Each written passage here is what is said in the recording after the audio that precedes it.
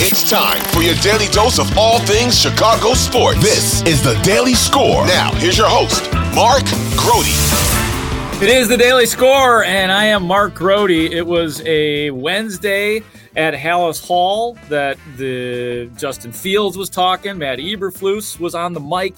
The players were engaging in the locker room, and let us hear what is going on. We have arrived again here as the season goes on. These questions will persist in terms of the Bears head coach, Matt Eberflus, and those are creative questions for Matt Eberflus about his future with the Bears. Is he going to make it after this year? Will Matt Eberflus still be a member of the Chicago Bears?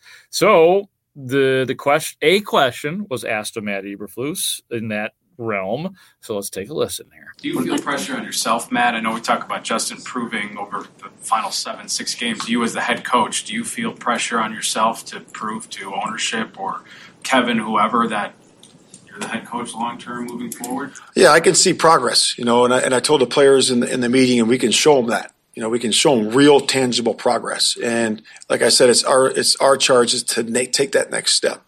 And in terms of what the pressure thing, really that's the NFL, right? It's about executing. It's a week-to-week league, and the story of the world is written every single week.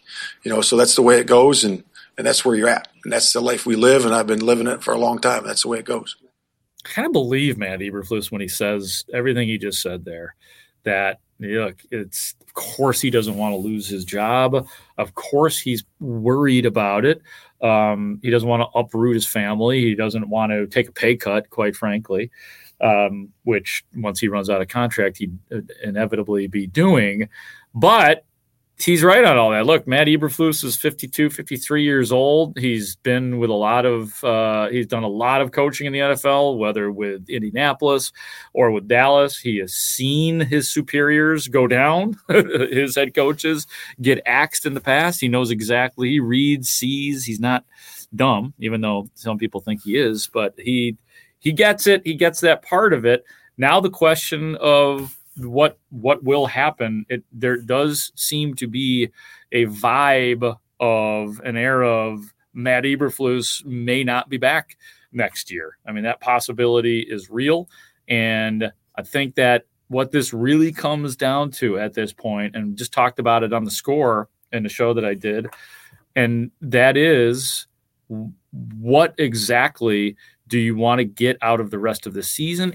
But the real question is Kevin Warren. What part will he play in all of this? Will he impose his will on this team, or will he say, Ryan Poles, you have autonomy to do what you want to do with the head coach that you did hire? And look, whether it's in regards to the coach or anything, what I want to see, I do want to see Kevin Warren impose his will in a lot of different ways. And I don't know if it's changing the coach. I don't know if it's changing the general manager, but something big has to change organizationally, because this has been the same organization since about 1990 in terms of intermittent playoff appearances, limited playoff wins, and then just not having any kind of sustained success since the 1980s. So something organizationally in a big way needs to change. And I want to see the big boss, Kevin Warren, impose his will, like I said. Moving on to Justin Fields. He spoke out at Halas Hall as well. And some people say that some of the stuff that he did in that Detroit game, especially the touchdown pass to DJ Moore, was some of the best that they have seen out of Justin Fields. He did look really good. I'd say he looked better in the Denver game. And, look, DJ Moore was the star of the Washington game, but I also thought Fields played particularly well there. But played well against Detroit. So, Justin, what worked for you in that game? I mean, I just felt like did a pretty good job of getting the ball to DJ and spreading the ball around and protecting myself when I did run the ball and take off. And what really just stood out is how we stood out as an offense and how just dominant we were all game. The O-line did a great job protecting. Runners did a great job running the ball. Yeah, and I mean, everybody was doing a job, and that's what we want to focus on offense. Just everybody doing their job, and all coming together to collectively as one. Just trying to put our best foot forward and try to put a point. So.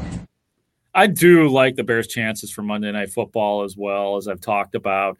But I do think that there has, as good as that game plan was for Detroit, you're going to have to. I do think that, again, we're saying this, that I think you probably are going to need to open the passing game up a little bit.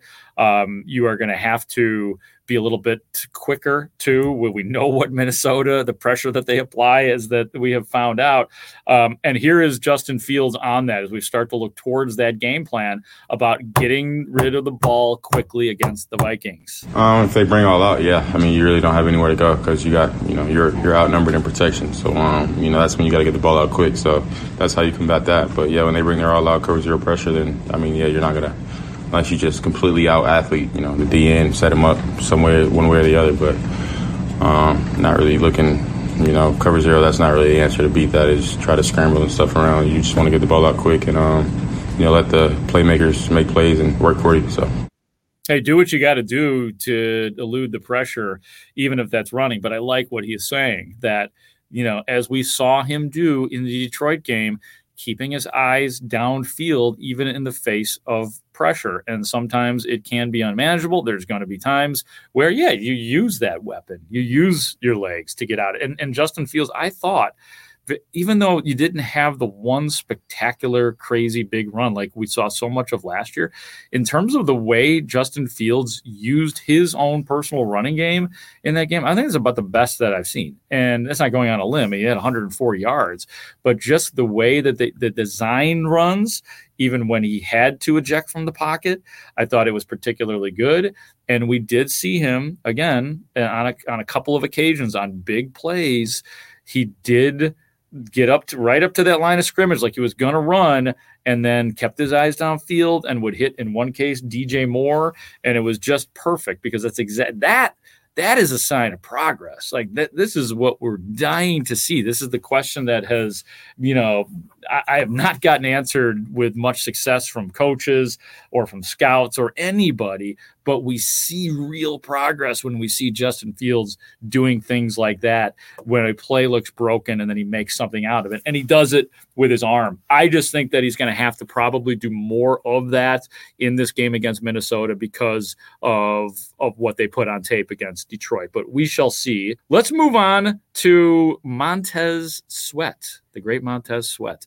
He, one of the big sort of post-game controversies with him, Montez Sweat, not with him, but in terms of his usage, only being on the field 63% of the time, which is not enough for let alone a starting player, but a guy like Montez Sweat. Matt Eberflus defended it, saying that this is part of a rotation. He was not in there on the game-winning touchdown. You could have called the timeout in that case or changed the damn rotation.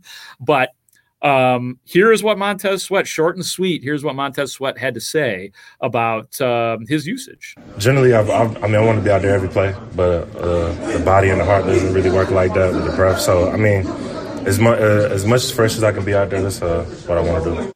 Yeah, I don't know. I'm not sure if he wanted to be out there more. It's kind of hard to tell from that answer. So Montez Sweat still in the way of answering questions.